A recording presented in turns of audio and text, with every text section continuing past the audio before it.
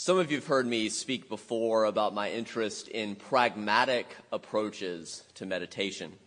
Such approaches seek to balance the best of traditional Buddhism with what we know here in the early 21st century.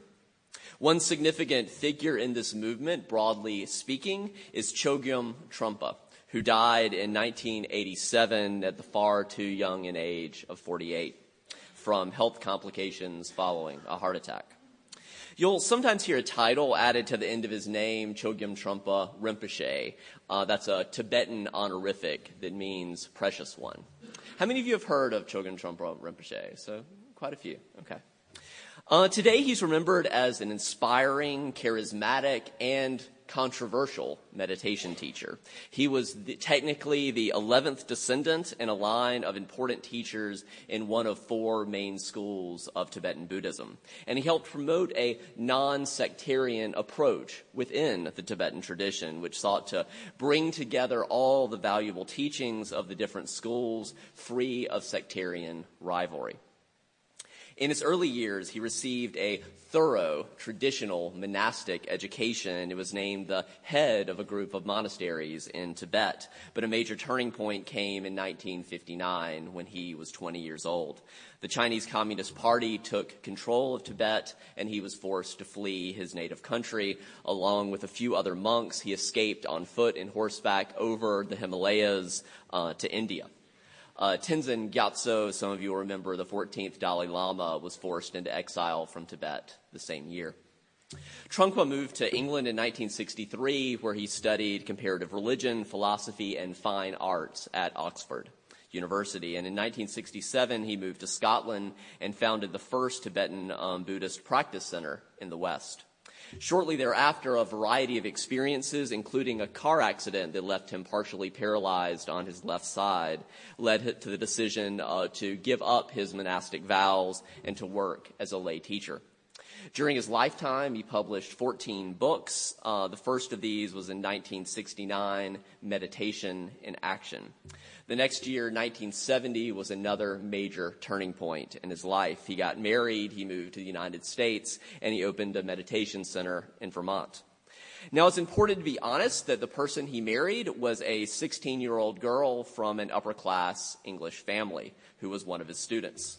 For anyone curious, you can read her perspective in her memoir, Dragon Thunder, My Life with Chogyam Trungpa. Part of what she has said for herself is that there was a slightly different cultural context because people in Tibet tended to marry a lot younger than they do in the West. She says, from my perspective, I was not really attached to the conceptual norms I had grown up with. To a certain extent, I'd already rather radically rejected the culture of my childhood. I really wasn't looking at it from the reference point of whether it was appropriate or not. I simply had this unbelievable connection with him that felt to me very natural. I think for me, you can say the proof is in the pudding. I don't feel I was exploited because this was not a casual encounter. This was something that developed into a deep, meaningful, lifelong relationship. On the other hand, she concludes, I'm not saying that I would condone for other people 28-year-olds sleeping with 15-year-olds, which is how old they were when they first had an encounter. They did stay married. They had 4 sons together, and it was 1970. It was in the wake of the countercultural movements of the 1960s. But Trungpa also reportedly had sexual relationships with many other of his students. By no means all of his students. I'm not trying to say that every student of Chogyam Trungpa who go into the thousands, but many. He also seriously abused alcohol all the way up through the end of his life and other drugs.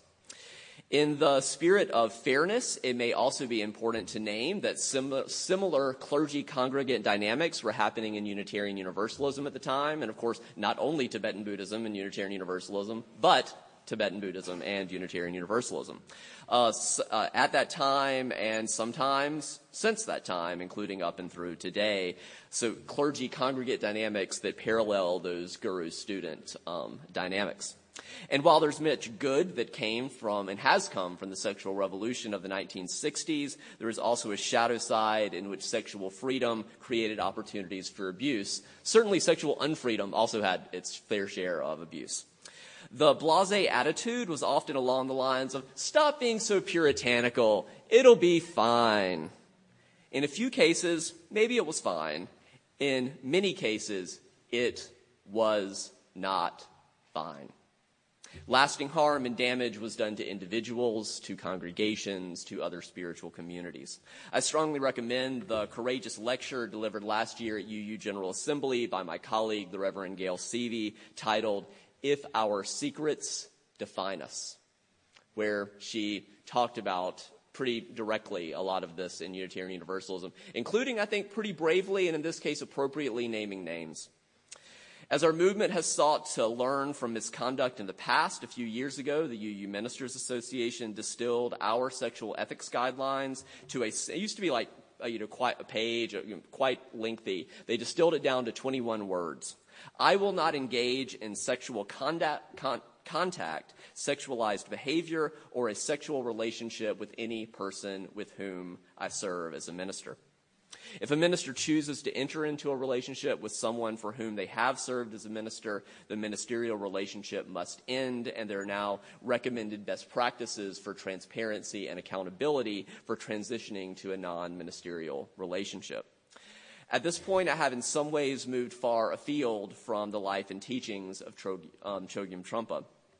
But as I began to explore his life and teachings more broadly, because I just kept hearing his name, I wanted to learn more about him, I discovered that I just don't know how to talk about him at all responsibly without addressing this larger context of power dynamics and sexual misconduct that we have greater clarity about today than we did in 1970 and into the 80s. Although I will say perhaps the clarity was not so much absent then as much as there was a lack of processes for holding abusers accountable that are much more accessible today in the wake of the Anita Hill hearings and related movements, even as the current system remains far from perfect. Returning to Trungpa's story, why mention him at all today? The main reason is that he's still revered in many quarters. He's still incredibly influential.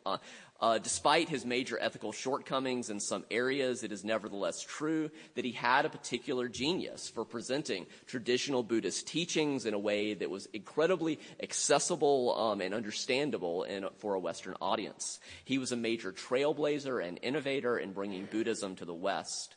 One significant part of his legacy was the founding of Naropa University in 1974 in Boulder, Colorado.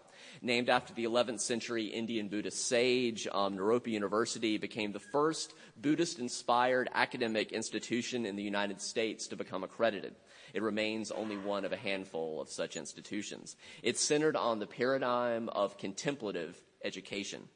The school began making a name for itself almost immediately when, for the first summer session, Trungpa invited beat poets, Allen Ginsberg, Anne Waldman, John Cage, Diane DePrima, to lead sessions. I mean, this is the sort of rock star he was in that that world, so to speak, that he could attract these beat poets to come. They called themselves the Jack Kerouac School of Disembodied Poetics.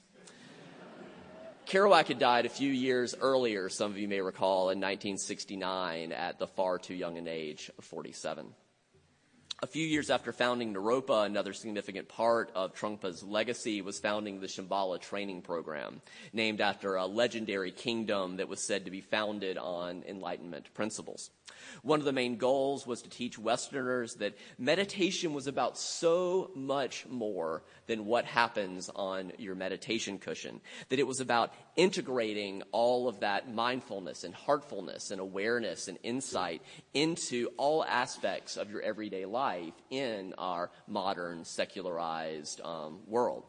There are now hundreds of Shambhala centers around the globe, including one in Baltimore and one in D.C. Trungpa's final move was to Nova Scotia in Canada in 1986, not long before his death in 1987. Some of you may be familiar with the teachings of Pema Chodron, who really a powerful, profound Buddhist teacher that's still with us. She was a student of Chogyam Trungpa. As far as I know, she did not sleep with him, so that's what I don't want to, in bringing that up, make it perpetuate the stereotype, right? She is the author of many beloved books. She's the director of Gampo Alley in Nova Scotia that Trungpa founded. Today, Sakyong Mipam, the eldest son of the 4 children that Chogyam Trungpa had with Diane Mukpo, is the one who runs the Shambhala organization. Depending on how deeply you want to dive into this perspective, there's actually a 10-part collected works of Chogyam Trungpa, each volume of which weighs in at many hundreds of pages, as in like 500 plus many pages, sometimes 600, 700, 800 pages. So we're talking like 5,000 plus pages of writing. The advice, which I'm really not interested in, I don't really have time for that. The advice I received from many people much more familiar than I am with the Shambhala tradition was to actually start with volume 3 of his collected works. There's a way in which he was still kind of figuring things out with the first volume, and there's a way in which, to be frank, often people start to repeat themselves at a certain point. So that volume 3 skips over some of his early writings in England and starts with some of his best material when he was first coming into his own in the United States and really discerning that intersection between traditional Buddhism and Western culture and what Buddhism might look like in the West in light of modern psychology and Western culture. Or for a much shorter version, you can start with 2 of the most important books collected into that volume 3. The first is called Cutting Through Spiritual Materialism. It was based on lectures in 1970 and 1971. Or the second book is The Myth of Freedom and the Way of Meditation, based on lectures between 71 and 73. They're each just about 200 pages.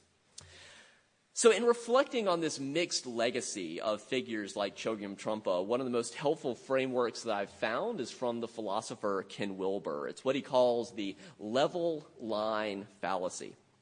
Each of us has the potential to progress through stages of development along different parallel lines. There are stages of kinesthetic development. So, babies learn to hold their neck up, and then they learn to roll over, to crawl, to walk, to run, and some people even reach Olympic levels of kinesthetic development that are really beyond either the aptitude or inclination of most of us. There are also stages of progress of cognitive development as babies learn to differentiate their sense of self from the environment, then to talk, to read, to write, leading all the way to world-class levels of cognitive development along the lines of winning a Nobel Prize or something like that. There's similar stages of spiritual development, of aesthetic development, of moral development, of emotional development, and more. And here's the key insight of the level line fallacy. Each of these lines, in some ways, I don't want to overstate this metaphor, but in some ways they are non-intersecting parallel lines. Yes, I realize that's tautology, that all parallel lines are non-intersecting, but that they don't necessarily relate to one another. This framework helps explain how, for example, we can have an NFL football player with world-class kinesthetic development who is arrested for domestic violence, a serious deficit of certain levels of spiritual, moral, and emotional development. Or consider how an artist might have heightened emotional and aesthetic development, but might be, clumsy kinesthetically. This is not a commentary on all artists or athletes. No emails, please. Rather, the point is to recognize that someone like Chogyam Trungpa might have legitimate world-class spiritual insight, but be tragically underdeveloped in other areas. There can be a seductive temptation to think that someone, just sort of intuitively, without really thinking about it, to assume that someone who is super developed in one area must be equivalently developed in all other areas. But if we take a step back, we can begin to perceive that it is perhaps predictably the case that a maniacal focus on one or a few areas will leave one almost inevitably underdeveloped in other areas. The level line fallacy is a reminder to be more realistic about those who are lifted up on pedestals in one area. And yes, I realize I'm currently standing on a platform. But for each of us, this insight is an invitation to hold the mirror up to ourselves. For me, learning more about Trungpa has been an important process of wrestling with the legacy of someone who was at the forefront of teaching meditation in a way that was pragmatic and westernized and deeply transformative in a positive way for many thousands of students then and now. But it's also important to be honest about the shadow sides of our histories. I'll have to plan another sermon that goes more into the teachings of Chogyam Trungpa, but for now, I'll conclude by inviting you to experience a meditation practice that is influenced by the pragmatic, secularized tradition that he helped pioneer. Vincent Horn, one of the co-founders of my own current practice community of Meditate.io, is a graduate of Naropa University. He's deeply formed by this university that Trungpa helped found, although Vince attended years after Trungpa's death. As I said earlier, Trungpa emphasized that meditation practices were not only about what happens on your meditation cushion, but about integrating mindfulness and heartfulness, awareness and insight into all aspects of our lives. Since today is the UUCF annual business meeting, I'll add even meetings. So I'd like to invite you to experiment with a practice that I was taught called mindful meetings. In this meditation, we'll seek to settle our minds and to soften our hearts for participating in a meeting. So again, if you're comfortable doing so, I invite you to close your eyes, to assume a seated meditation posture, sitting up straight, relaxed but alert, with your hands resting comfortably in your lap. One trick is to kind of put your elbows at your side and then let your hands drop. So kind of take your elbows, put them to your side, and then let your hands drop there. See if that's maybe a comfortable place. And let's begin by noticing your body. Notice the space that your body takes up.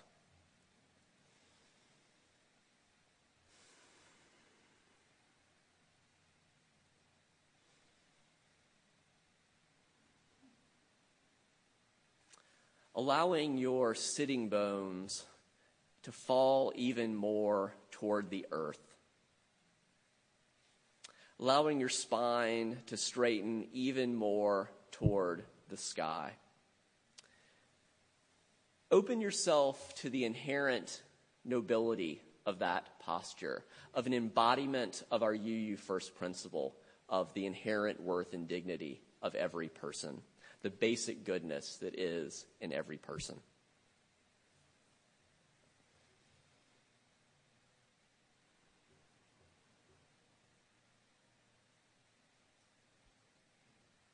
And now, noticing the sounds in this room.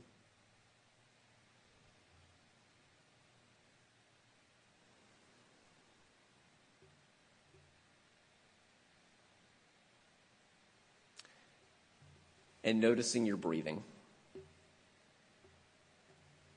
Sensing your breath as it moves in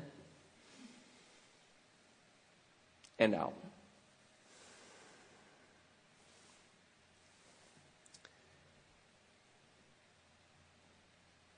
And when your mind becomes absorbed in something other than breathing, just relax into this knowing and gently return to breathing in, to breathing out, and to noticing the body breathing itself.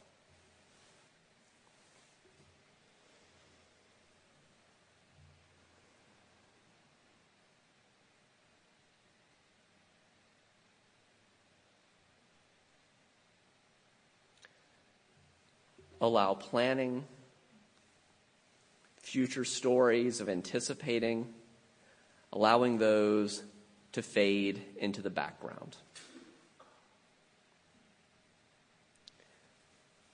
Noticing also the emotions, the feelings that may be present, allowing them to recede into the background and fall away.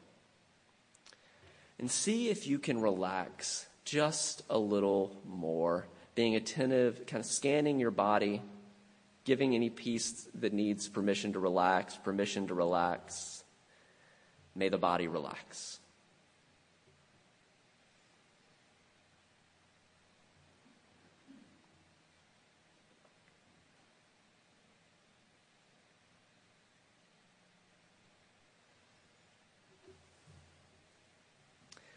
Now, consciously calling to mind the meeting some of us will attend in a few minutes, or the next meeting that you will attend, I invite you to set an intention for this meeting.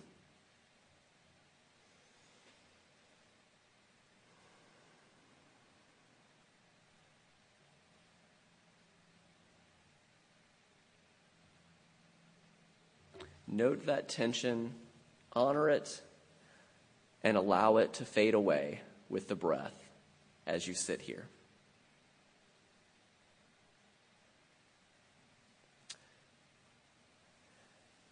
Now bringing your attention to your heart, allowing your mind to descend as if down a spiral staircase into your heart.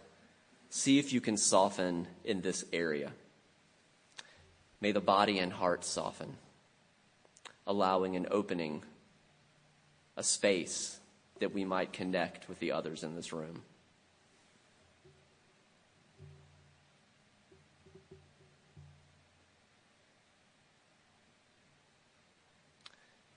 During meetings, it can be challenging to stay fully present. What area of your body can you set an intention to return to if and when you become absorbed in something other than what is happening in the arising and passing away of each new present moment? Maybe it's your hand resting in your lap. Maybe it's your feet connected to the ground. Maybe it's the home base of returning to your breath. Spend just a few moments practicing allowing that cue to remind you to return and invite you to return to the present moment.